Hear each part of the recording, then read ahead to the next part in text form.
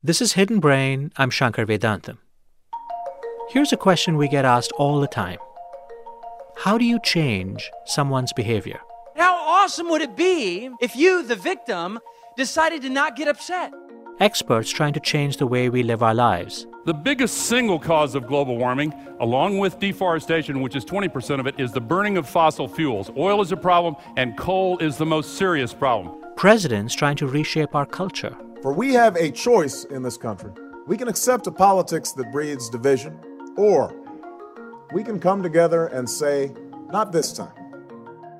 We like to think we change people's behavior through information, through education, through persuasion. Now, these things often don't work, but we keep doing them because we have an unshakable faith in a core assumption about human nature. If you want to shape how people behave, you must first change the way they think. Today, we look at a very different approach, one that will take us on a journey from the outskirts of Budapest in 1944 to the hills of Rwanda a half-century later. This week on Hidden Brain, how to change behavior. It's not what you think.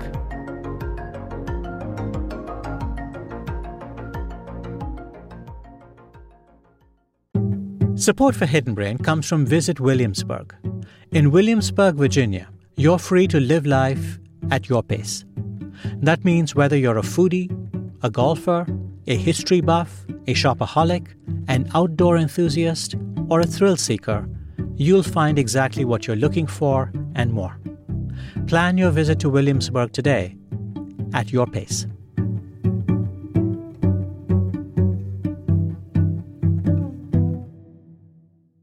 Support for Hidden Brain comes from Therapy Appointment. Grow your practice with the all-in-one practice management platform trusted by therapists for over 25 years. More than just an EMR solution, Therapy Appointment helps you manage daily tasks, connect with clients, and increase your income. Access Therapy Appointment's complete suite of features from day one, including reminders, claims, and telehealth. Hidden Brain listeners get 2 months free with code HIDDEN. Go to therapyappointment.com.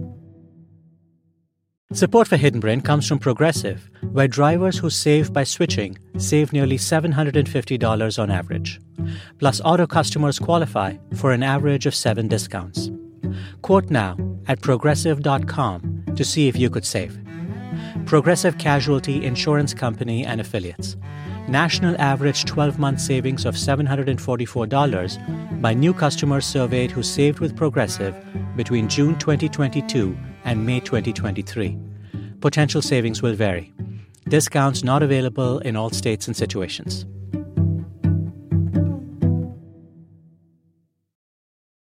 When Irvin Staub was a small child, his family had a live-in caretaker named Maria Gogan. Irvin had his own name for her. We called her Moch, which is an abbreviation of the Hungarian word Mochka, which means cat. That's because Much told Irvin and his sister bedtime stories, and sometimes, as she told these stories, she'd curl up at the foot of the bed and fall asleep. Outside that cozy house, things were very different.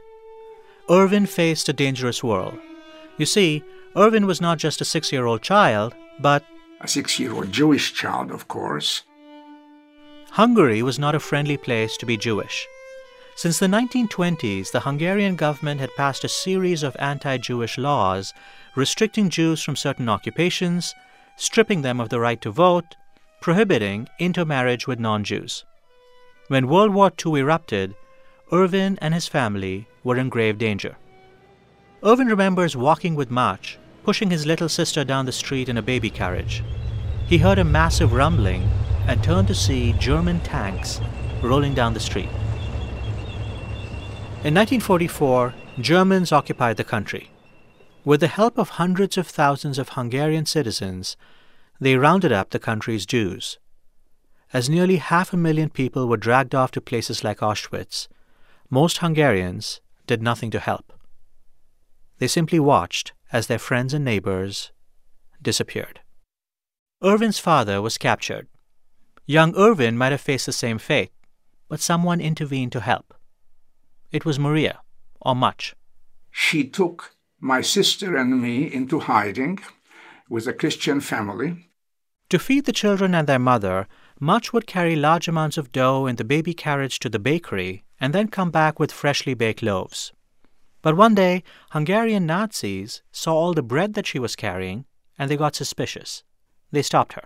They told her that if she's going to help Jews, she will be killed, had her stand at the wall with her hands up for a very long time.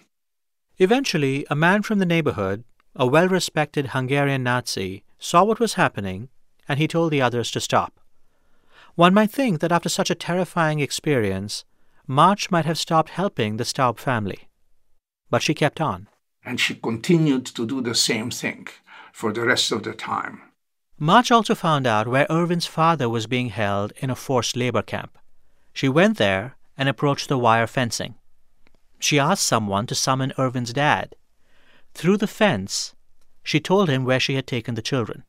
So when the whole group from this forced labor camp was taken to Germany, they had a stopover in Budapest, and during that stopover, my father escaped. His father found the house with Irvin and his sister. They all hid together and managed to survive the war. Irvin is very sure that March saved his life and the lives of his immediate family. Other relatives who didn't have someone like March to help them perished. My father's sister and her 2 children were killed in Auschwitz. My mother's sister's husband, my uncle, died in a forced labor camp. As Irvin grew up, he found himself dwelling on the question, why do people do terrible things to one another? And is it possible to stop them? Irvin eventually got a PhD in psychology from Stanford and taught clinical psychology at Harvard University. All the while, he kept researching how the Nazis dehumanized the Jews as a stepping stone to genocide. He studied the factors that led to Hitler's rise and Nazi ideology. Evil leaders can get people riled up, but the spark of hate usually doesn't turn into a fire unless people are also experiencing difficult life conditions. So if Germany had not been in the terrible state that it was in, losing a war, a revolution, people in groups fighting on the streets for years, a tremendous depression, if Germany hadn't had that, combined with a history of devaluation of Jews, then it is unlikely that Hitler would have been heard. It's unlikely that Hitler's maniacal, intense, but charismatic capacity to talk to people would have had the kind of effects that it did. So, yes, evil people are important, but not alone. Bad leaders don't alone create it. Irvin developed a theory of how genocide comes about. As leaders spread hateful ideologies and as people get used to ostracizing others, hostility between groups slowly evolves into violence. Irvin came up with a term for this gradual process: the continuum of destruction. Violence evolves. There is experimental research that shows that when a person engages in a violent action, they are likely to engage in more and greater violence.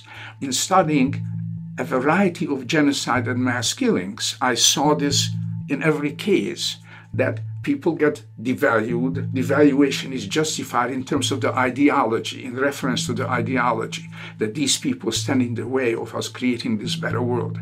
So this is very important to understand and very important to try to counteract. Irvin tried to imagine what might have stopped this march to violence. From his own experience, he knew that active bystanders can have a huge impact in saving the lives of victims. But in any conflict, why do some bystanders choose to intervene while so many others stay silent? Why had March taken such great risks to save Irvin and his family? I think she did it because she loved us, because she was connected to us, because she saw us as human beings, and didn't accept and go along with the devaluation of Jews that was part of the society at that time. Close personal relationships between Jews and Christians could inoculate people against stereotypes and prejudice. The close relationship that March had had with him and his family made it possible for her to see Jews as human beings worthy of protection. At a very young age, she was sent out to work as a servant in other families. And she made very good connections to children, and I think to the people she worked for, and she received a lot of love and care from these children back in return for her love. That was a very important healing experience on her part. So all of these things, I think, contributed to the kind of person she became and her openness and readiness to be altruistic. Irvin felt that his personal experiences provided a roadmap to combat hatred. He started to think about how to inoculate people against hate speech and intolerance. He traveled the world, sharing his ideas at academic conferences. He became a renowned expert on the causes of genocide. You know, when this process begins, when a society begins to harm some group and devalues it more and justifies it and then creates institutions, and there is this evolution, the only thing that can stop it is active bystanders. People who are witnesses, who see what is happening and who feel a responsibility and who begin to take action against it. And unfortunately, much of the time, on a whole scale, this doesn't happen.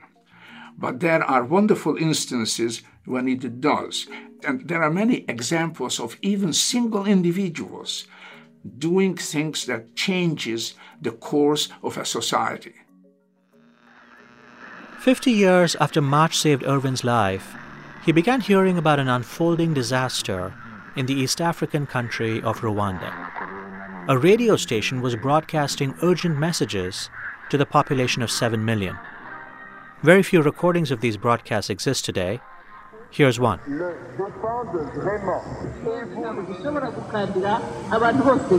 Rwanda belongs to those who truly defend it. And you, the cockroaches, are not Rwandans. The cockroaches will not escape.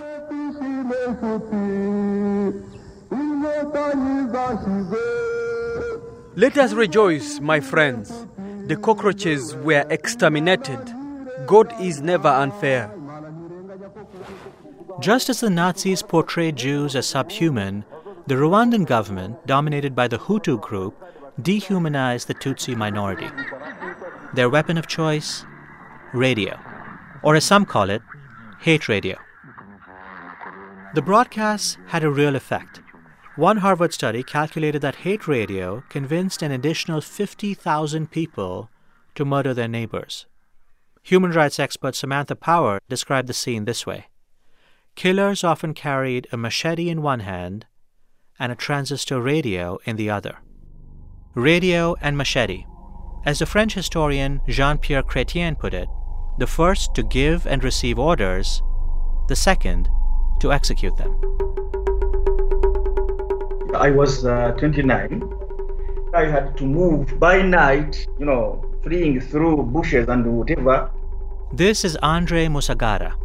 During the genocide, Andre lived in Kigali, Rwanda's capital city. He talked to us on Skype from Rwanda. He told me armed men came to his house and dragged everyone outside. During the genocide, I remember they took us outside, holding our hands up. I don't know why they came. We had closed the doors and the curtains were put on.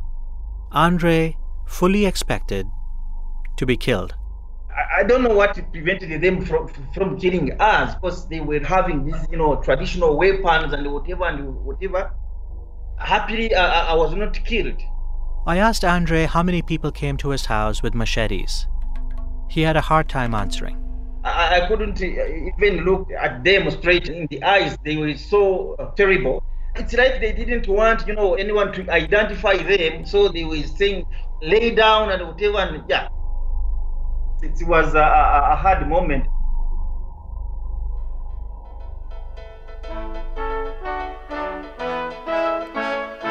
Upheaval in the African state of Rwanda. Bodies litter the streets of Rwanda today. The Red Cross puts the death toll in the tens of thousands. Almost 500,000 Tutsis and moderate Hutus have been massacred. Roving bands of drunk youngsters carrying machetes have soldiers. Is it genocide, and what is being done to stop the killing? I don't want to remember about this. By the time the Rwandan Patriotic Front defeated the Hutu government a few months later, the country was in ruins. As many as 1 million people had been murdered. The majority of the Tutsi population was dead. Many of their killers were roaming free. And now the nation had to rebuild. How can a country come back from such devastation? Would it ever be possible to rebuild trust? For Irvin Staub, it all seemed eerily familiar. A genocide had unfolded, and yet again, the world had sat on its hands and done nothing. I remember seeing pictures of bodies of people killed floating down rivers. And I do remember being very upset that nobody was doing anything. The community of nations wasn't doing anything. That the United States was stepping aside. Many countries weren't just stepping aside. They were actively turning a blind eye. In Rwanda, when the genocide began, many countries sent in military missions to take their own nationals out. The evacuation of American citizens is proceeding smoothly. French troops have entered the capital of Kigali to evacuate French nationals. Belgian troops are reported to be on the way. Some 300 U.S. Marines are standing by in Burundi to help with evacuations if needed. They flew them out and, in a sense, communicated to the perpetrators that we are not involved, you are free to do whatever you do. If we completely exterminate the cockroaches, nobody in the world will judge us. Irvin had been speaking at conferences around the world about the causes of genocide, the trauma faced by survivors, and how to work toward reconciliation. But the news from Rwanda told him it was time to try to put into action the theories he had spent decades developing. Simply giving speeches was not enough. Irvin felt he had to act. He and his partner, trauma specialist Laurie Perlman, got on a plane and went to Rwanda. There was a real risk that violence could flare up again. We definitely, clearly went with the intention of creating a program that tries to help, that tries to promote healing, tries to promote reconciliation so that people live better lives, and tries to prevent future violence. Preventing future violence. It was something that Alphonse Bakusi was thinking about as well. He was director of Rwanda's conflict management department.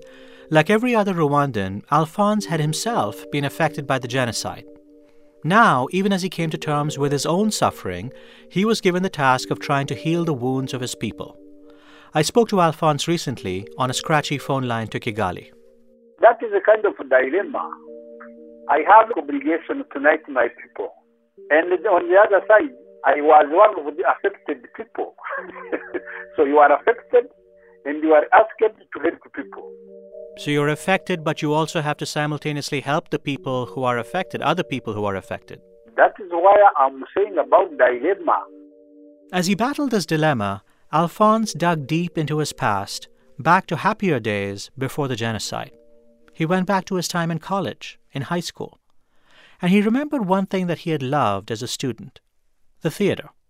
First of all, in my secondary school, I used to play some drama. I was one of the fundamental actors in my team. It was clear that radio could convince people to be violent. Rwandan officials, Irvin, and a production team led by a Dutch NGO, Radio La Benevolencia, wanted to prove that radio could also bring people together. The idea they came up with? A radio soap opera. In our culture, this kind of soap opera is embedded in our culture, and there were so many programs, some radios here. Rwandan officials had successfully used an educational drama to teach people how to practice safe sex. Alphonse, Irvin, and the production team thought that a radio drama could teach ordinary citizens how to spot and then reverse the early stages of the continuum of destruction.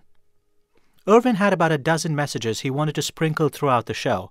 All were derived from nearly 50 years of research and reflected his own experiences during the Holocaust.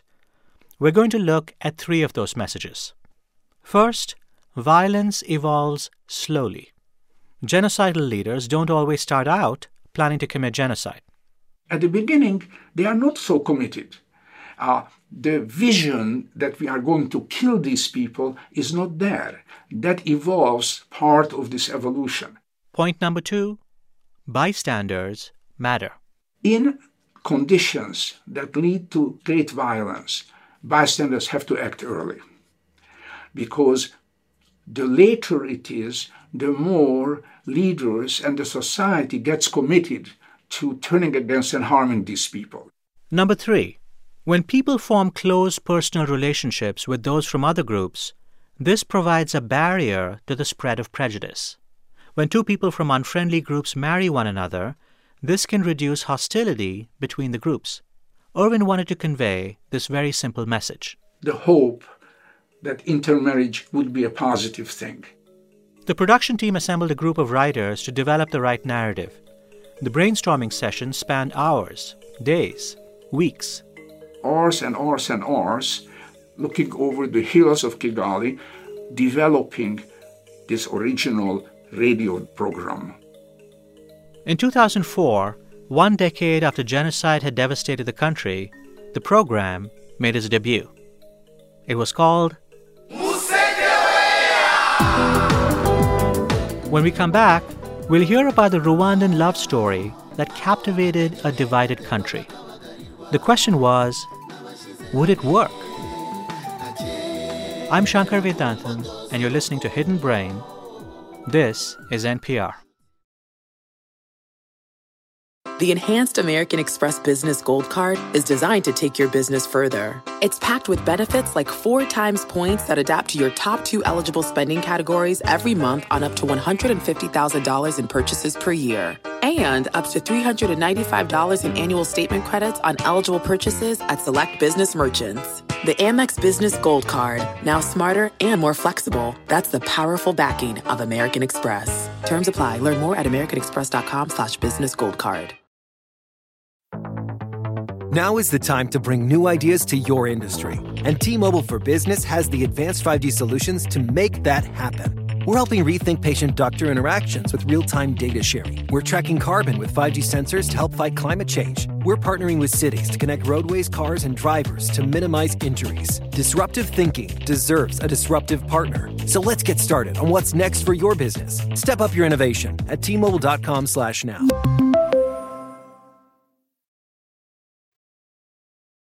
I'm Shankar Vedantam, and this is... Just kidding. This is Hidden Brain. The radio soap opera Musekeweya, which means New Dawn, was making its debut. The show follows 2 fictional villages, Muhumuro and Bumanzi, with a backstory that inevitably leads to conflict. Here's producer George Weiss, who led the NGO Radio La Benevolencia that launched the program. We located these 2 places on 2 hills opposite one another, and in the middle there's a field which is fertile, and through some historic injustice was given to the second village, Bumanzi. And then a little catastrophe happens, a bridge collapses, somebody gets killed, and people start feeling very insecure. This is in parallel to Irvin Staub's, what he calls difficult life conditions. Irvin Staub knew from his own experience during the Holocaust that difficult life conditions provide fertile soil for hatred to grow. Musekeweya combined Irvin's research into the causes of genocide with Alphonse Bakouzi's background in theater. The hope was, in the fictitious conflict between the Muhumuro and the Bumanzi, Hutus and Tutsis in the audience would recognize their own story. And they might learn 3 concrete ways to move past their divisions. As the Rwandan writers and producers created the drama, one member of the team was Andre Musagara. Yes, that's the same Andre who survived the genocide, who didn't know why the men with machetes didn't kill him, who didn't want to be reminded of that traumatic moment. Today, Andre is the director of Musekeweya. So the show, to some extent, it opened my mind, and now I'm different from the guy I was during genocide and even before. Andre and the other Rwandan writers tried to weave psychological messages into their narrative. Violence evolves slowly. Bystanders matter. Intermarriage can reduce conflict. Over the past 14 years, there have been more than 700 episodes, each one about 20 minutes long. At a story workshop at the beginning of each season, the writers decide how the plot is going to evolve, all while weaving in the messages approved by the academic team they're working with. Rwandan society has worked hard over the past 25 years to try and erase the divisions between Hutu and Tutsi to ensure that tribal rivalries never again put lives in danger. Here, I'm speaking with show writer Charles Rukundo. Can I ask you, I don't know if this is appropriate to ask you or not, so forgive me if it's not appropriate, but were you from the Hutu community or the Tutsi community? I'm Rwandan. I'm Rwandan. In Rwanda, it's very difficult. In Rwanda, it's frowned upon to discuss the Hutu or Tutsi past. In some cases, you can even be jailed under a law prohibiting something called divisionism. The official position of the Rwandan government is that there is no ethnicity there. Everyone is Rwandan. In the soap opera, as hostilities flared between the communities on two opposing hills, the writers needed characters for listeners to identify with. So on those two hilltops, both alike in dignity, they created a pair of star-crossed lovers, Shema and Batamuriza. People are very interested in love. So by telling them this love story, they are easily connected. And through this story, they could learn that above the differences, they can find, something to unite them. Yeah. Andre explains that Musekeweya is a Romeo and Juliet type story where young lovers have to battle the animosity their families feel toward each other. Just like Shakespeare's Montagues and Capulets, the romance causes all kinds of conflict between the two hills.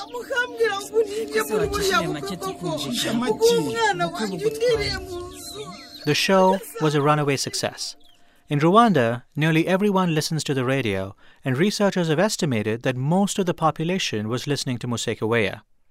Anyone associated with the show became a big star, and it seemed like the messages were getting through, at least anecdotally. One of the show's villains is a man named Rutaganira. He's wary of the other side. He thinks they're stealing crops, keeping his village down.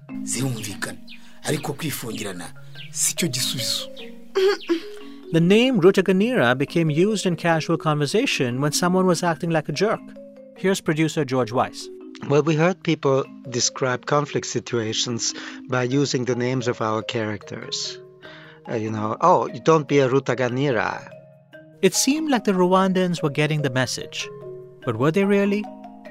How could the show creators know for sure? Enter social scientist Betsy Pollack, who is now a professor of psychology at Princeton University. I was sitting in New Haven at Yale University, and I found a report about this radio soap opera. At the time, Betsy was a graduate student trying to figure out a topic for her PhD field research. She reached out to the show creators. They agreed to work with her to measure whether the show was changing people's beliefs and making them more tolerant toward each other. Betsy wanted to do something very ambitious: conduct a controlled study in a country that had just been through an incredibly brutal civil war. Remember, the creators of the show wanted to convince Rwandans about three things: violence evolves slowly, bystanders matter, intermarriage reduces conflict. But were the messages getting through? Were Rwandans adopting these new beliefs? Betsy wanted to measure the changes, and she wanted to know whether ordinary people were treating their fellow citizens differently. We ran it like a medical trial in which we assigned certain communities to listen to this reconciliation soap opera and other communities to listen to a different soap opera that was about a different topic, specifically HIV/AIDS and women's health. So once a month, for an entire year, the Musekeweya group gathered around a portable stereo and listened. They listened as Batamuriza's father died, and Shema came to pay his respects. They listened as Batamuriza fell in love with the forbidden Shema.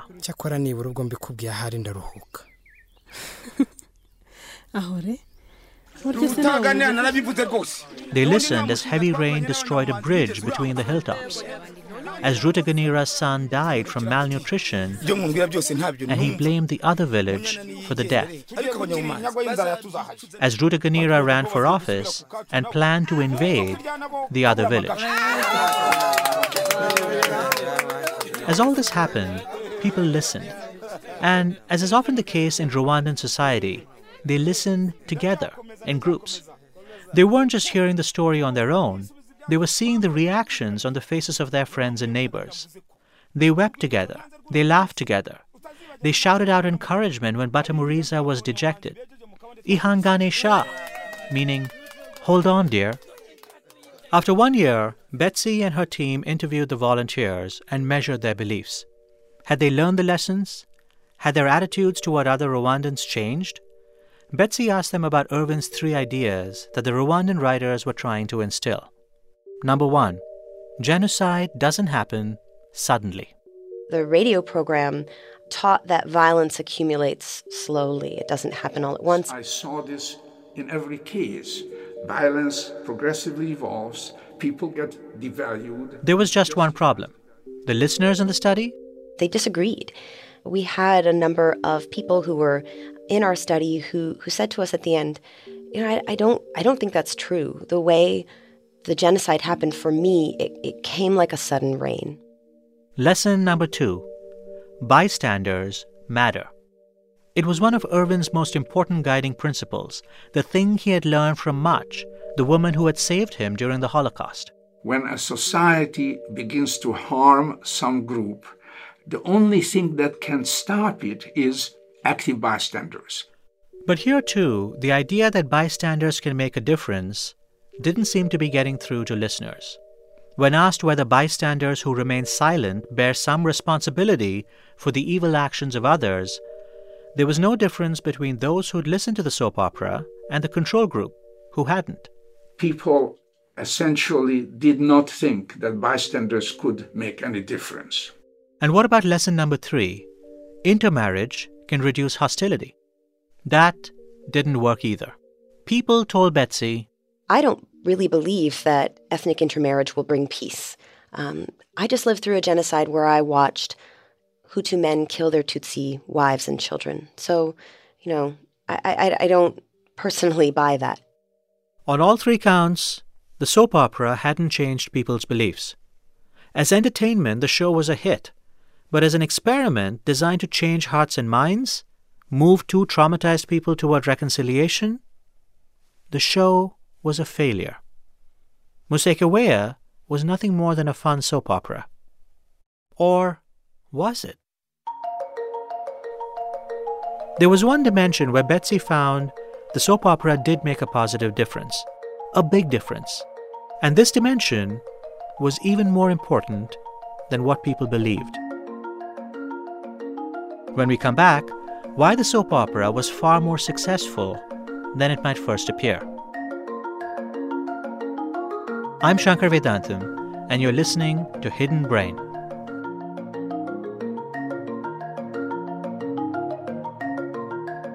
This is NPR.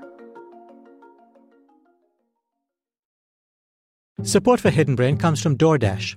Running low on home essentials? Let DoorDash take care of your shopping from your favorite stores, picked by shoppers who choose like you do. DoorDash makes shopping a breeze. Choose from a wide range of items from your favorite local stores, from fresh produce to pantry staples to gifts to pet essentials, all in one place. Let shoppers save the day. They prioritize quality and pick grocery items for freshness just like you would. Millions of people trust DoorDash for groceries, pet supplies, gifts, well-being, and more. So next time you're running low on essentials, get them delivered right to your door. Get everything you need when you need it. Use code BRAIN to get 50% off up to $10 value when you spend $15 or more at convenience, grocery, or select retail stores on DoorDash. For eligible users only. Terms apply.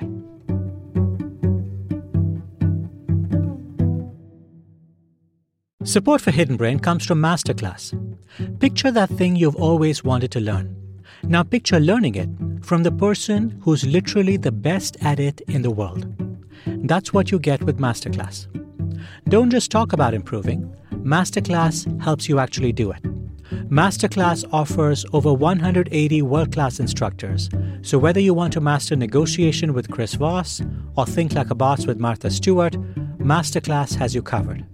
With Masterclass, you get unlimited access to intimate one-on-one classes with the world's best. Plus, every new membership comes with a 30-day money-back guarantee, so there's no risk. And right now, listeners will get an additional 15% off an annual membership at masterclass.com/brain. Get 15% off right now at masterclass.com/brain. masterclass.com/brain.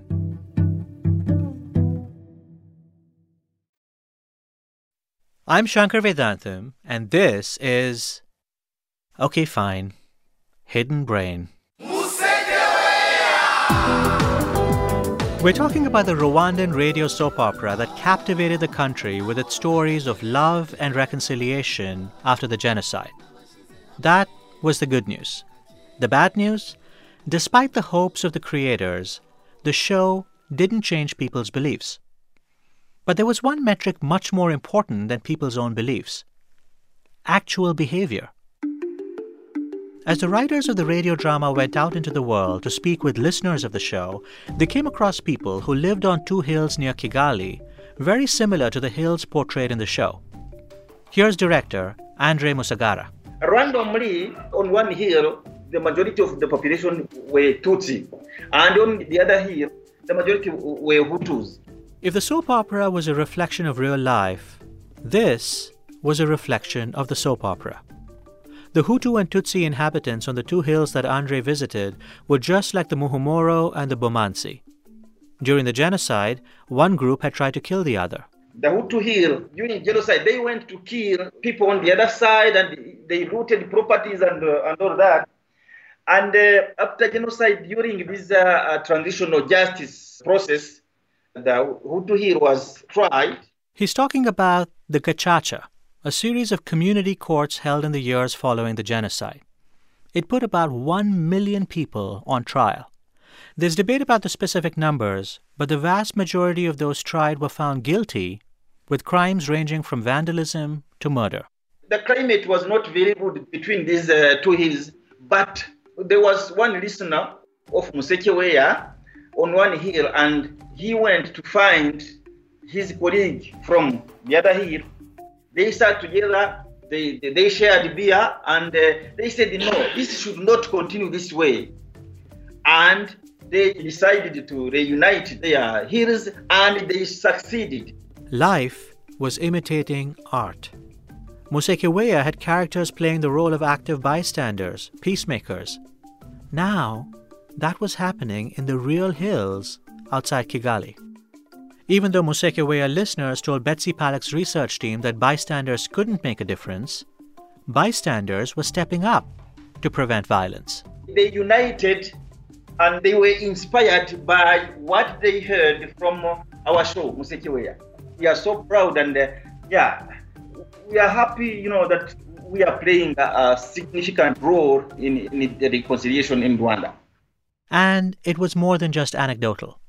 Betsy's data found that even though listeners' beliefs didn't change, their behavior did. Take the question of intermarriage, for instance. Musekeweya listeners told Betsy's team that they didn't think intermarriage would lead to peace. But that's not all they said. They said, however, I do think that now we should allow our children to intermarry. I think that this is the thing that Rwandans are doing. We all think it's a good thing moving forward.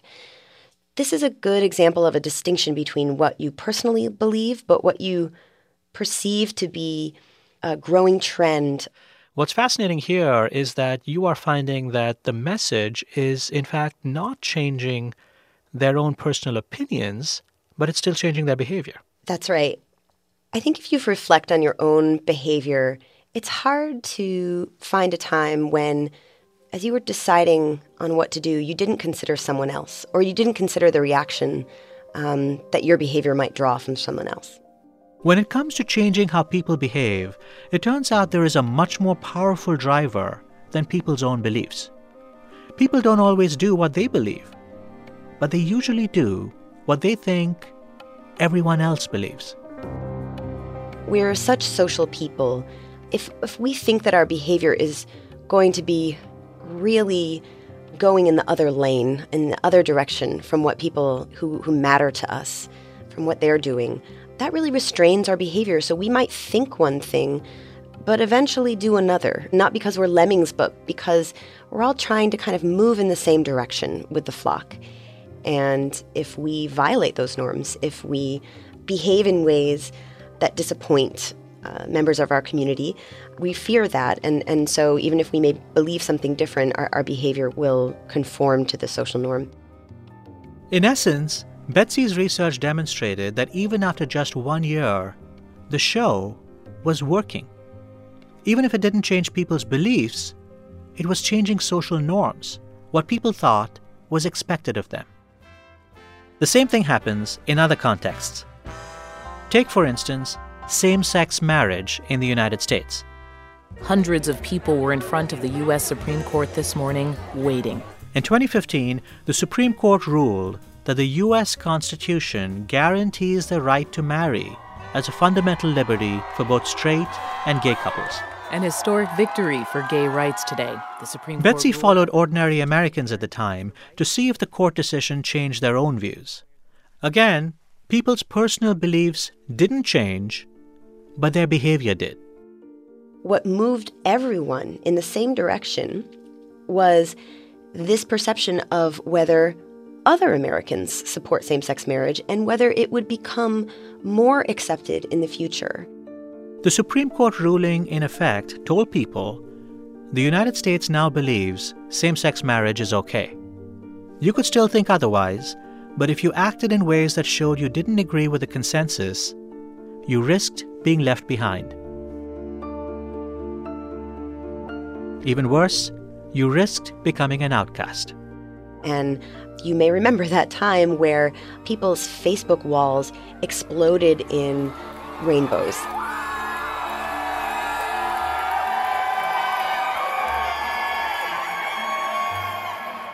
Once the social norm about gay marriage changed, it emboldened supporters, and it prompted many dissenters to shrug their shoulders and accept the new normal. The same principle works in all sorts of places. Take bullying, for example. Betsy has found that norms play a powerful role in encouraging bullying and discouraging it. I've been studying bullying and conflict as it plays out in Americans' public schools, and what kept hitting me was that at some point, certain types of conflict and prejudice become normal to the people who are living there.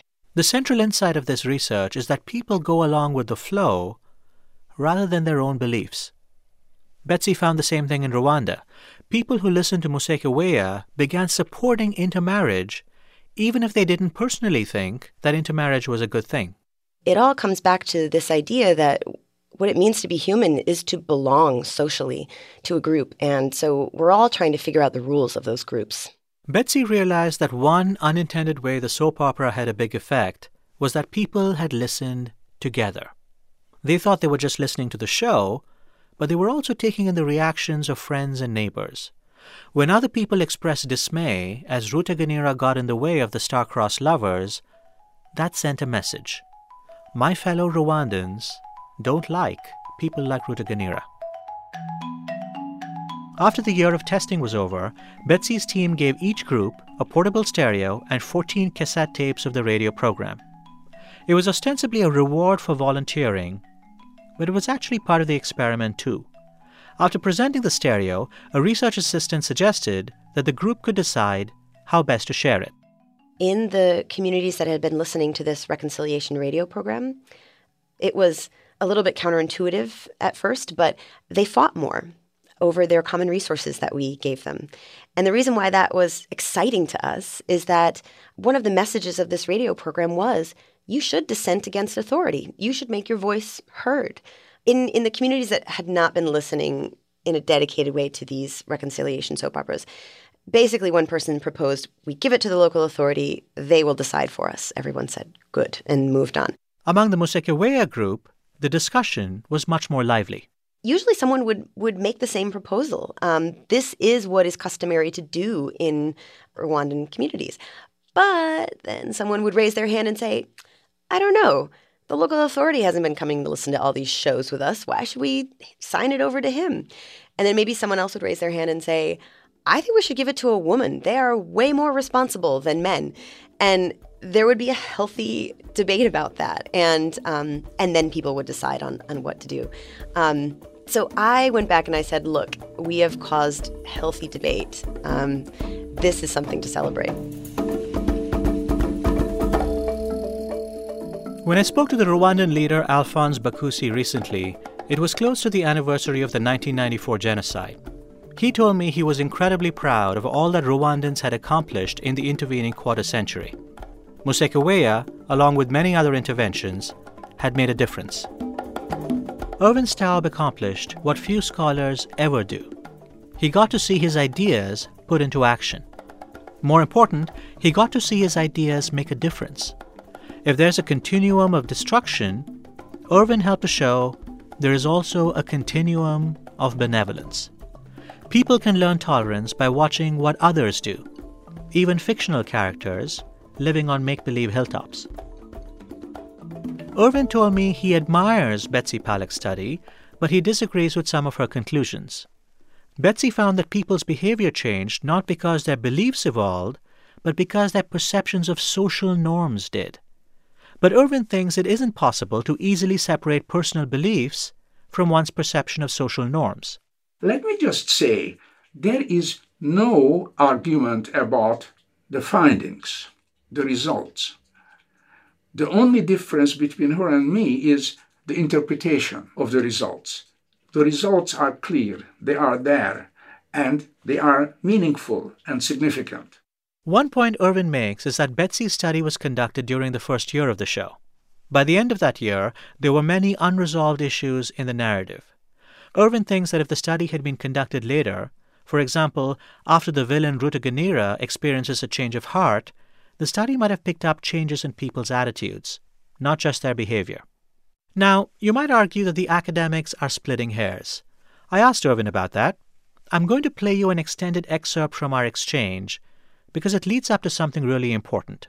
As I said, I think the theoretical differences about why the behavior changed are less important than the fact that behavior actually changed in the direction that was intended. And as you point out, this evaluation was done after 1 year of a program that lasted now 14 years. And those points are very well made. But do you think actually it's important whether the difference comes from norms or beliefs or values? Or is it actually just more important that people's behavior changed and who cares what the actual mechanism was? Well, I think that for this, in our case, after 1 year, what's really important is that behavior changed and some thinking has changed. But there is one reason why it is also important what leads to change. And that is when a society moves towards violence, what we hope is that people understand and can foresee what's going to happen. That was one reason we talked to them about the origins of violence. Now, things evolve slowly, and at each point a person can say, well, it's just one little thing, I'm not doing anything. And then at the next point, the same thing. But if you can foresee where this is going to lead, you are more likely to get involved early. Right. Now, if your views depend on social norms, as a society begins to move towards violence, the social norm is that you move together with everybody else towards violence. But if you personally believe that you should take action, then you are more likely to go contrary to the direction of your group. Irvin wants to believe that the values of ordinary Rwandans changed because he wants to believe that the transformation in Rwanda is here to stay. That if hate radio were to start broadcasting again, ordinary Rwandans would stand up to it because they now have different values.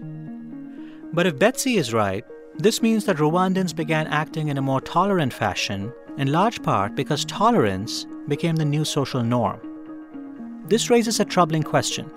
If social norms can change in a matter of months from hate to tolerance, can't they go back just as easily in the other direction? Betsy's study provides an important lesson, and not just for people in Rwanda. The currents that govern human behavior are fickle. If you want to make change and then preserve it, you need to be eternally vigilant.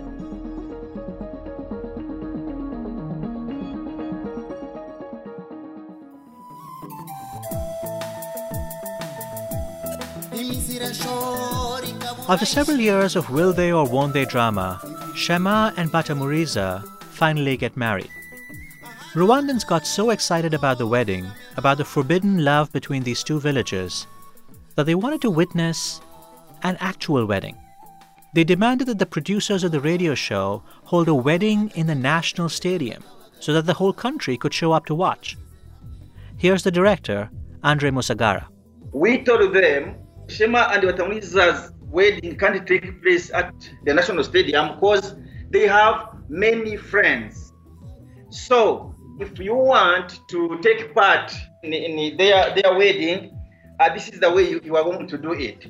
You dress very, very well, and you go to someone you are in conflict with, and you reconcile, and thus you will have participated in Shema and Batamuriza's wedding. And thereafter, we received feedbacks telling us people reconciled because of that announcement we made about Shema and Batamuriza's wedding.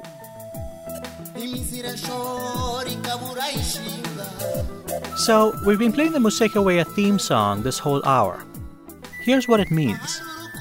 Dear friends, peace is a plant that is transplanted and maintained by people together. It is the fruit of love for your neighbor. Be the first to maintain them. Where there is hatred, they do not grow. Where there is love, they grow and flourish. For Andre Musagara and the other creators of the show, the goal is to keep that message going as long as the audience is interested. Musekeweya is now in its 14th year and shows no signs of stopping. It's a soap opera. The twists are endless.